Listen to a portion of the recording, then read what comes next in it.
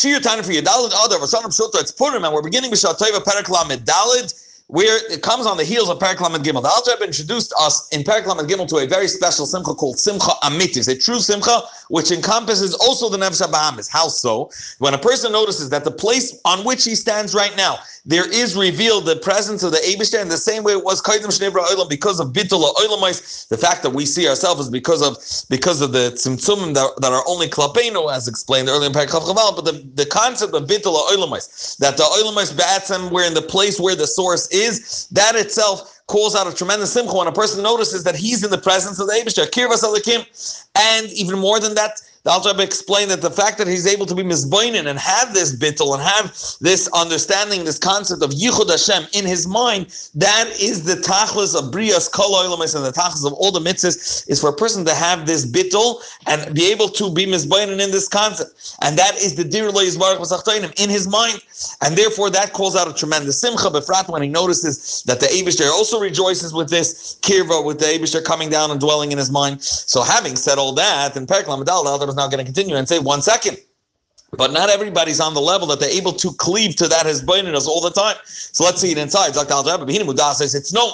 שהאבות, our forefathers, Abraham, Yitzchak, Yaakov, Taka, Hein, Merkava, they were like a chariot to ride. They were completely bottled to the Eibishter, and they were able to cleave to this level. Yimihem, לעולם, הפסיקו אפילו שעה אחת. Even for one moment throughout their entire life, all their days, they never stopped for one moment. Mlekשר דעתם ונשמתם, לרבון, from cleaving and connecting their neshama to the Eibishter. Bביטול anal, with that level of bittul, noticing that they're one with the Eibishter and they have no metzias in there, they have no existence. The only true reality is the Eibishter in that given moment as well, just like before Shenrayla. Lichuddo is brought to the true oneness of the Eibishter, they were batal, Vaachreihem, Neviim, and a step lower, all the Neviim, Madregas, Nishmase, every Navi, at the time when he was giving his Nebuah, and based on his level and his asaga of his Neshama, he was able to achieve a certain level of bittul. And then there's obviously there's Madregest Moshe ben Shalom here, Kולנה, the greatest between the Nevi'im, as written in the Yud Gimel Ikari Muna of the Rambam. They would say after davening that Moshe Rabbeinu is the Gadol HaNevi'im and Av L'Kol HaNevi'im. He had the highest level. She'amru Olav Shechina Medberet durch Grouno. He was so much yichud with the Eibishter at all the time that the Shechina spoke from his. When he spoke, it was really the Eibishter speaking through him. That's how one he was with the Eibishter. And a taste of this and a minute level of this. Zachu Yisrael b'Ma'amad Har Sinai. That when they were standing at Har Sinai, they became one with the Eibishter, and what happened was when they realized the real Anochi Hashem Alikecha, which is the concept of Bitul that Alter explained to us in Perek Chav, that the Anochi means that the Eibishter is the only real Metzias. So that they were able to cleave to because they heard it from the Eibishter. However, being that they were not able to handle and contain themselves with this emunah, with this Hashem emunah, for every word, every utterance of the Eibishter, their neshama, so to speak, popped out and dissipated. What that really is, not that they couldn't just live. They lost their sense of metzias at all because they felt this achdas Hashem, and but couldn't contain, and therefore they couldn't continue on life like Moshe Rabbeinu, the Nevi'im and the Avos, and therefore how did the Eibishter give them a gift of holding on to it? Miyad amalam lasis le mishkan. Mishkan or boy Kodesh HaKadoshim Mashrosh Chinas. The Eibishter said, make right away a tabernacle, a Mishkan for me. And over there, the Eibishter is going to be dwell over there. His Shekhinah itself will be resting in the Kodesh HaKadoshim. Shehu Gili Yichuddo Yisbarach, which is the Gili of the Eibishter's oneness, which we know as Makamar and Einim and Amid, the Kama, the way the Alter was going to describe later on in Tanya. Now, what happens today that we don't have that Mishkan that we could just go to and feel that oneness? So how do we connect to that oneness if we're not able to, like the others, hold on to it? Now, the Eibishter was lightly destroyed. Mishkan or Machan L'Shifter, the Eibishter doesn't have, so to speak, a seating space and a Mishkan L'Shifter. What does it mean, L'Shifter? Where the Eibishter sits, that means his Yichud, that even when it seems like it's lower, like a chair, it's just lowering down, it's really one with the Eibishter. Only where could the Eibishter dwell, and which is considered his home, is the 4 Amos where they sit and learn halacha, because halacha is the Eibishter's full will, and his wisdom, that they're enclosed and embedded and embodied in the halachas that we find before us. For this reason, after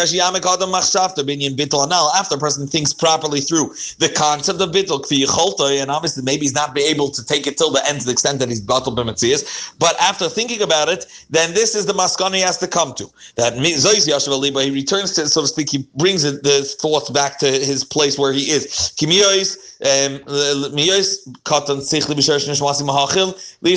Being that my understanding, my grasp, and the source of my neshama is too low from being able to reach the level of being a merkava, a chariot at all the time, or mishkan, and so to speak, being a mishkan, a tabernacle for the Eibishter oneness, lichudis is part of the emes lamite in a complete way. Obviously, there is to a certain degree, because if you're thinking through this, the Altar explains this in Tanya, like we said,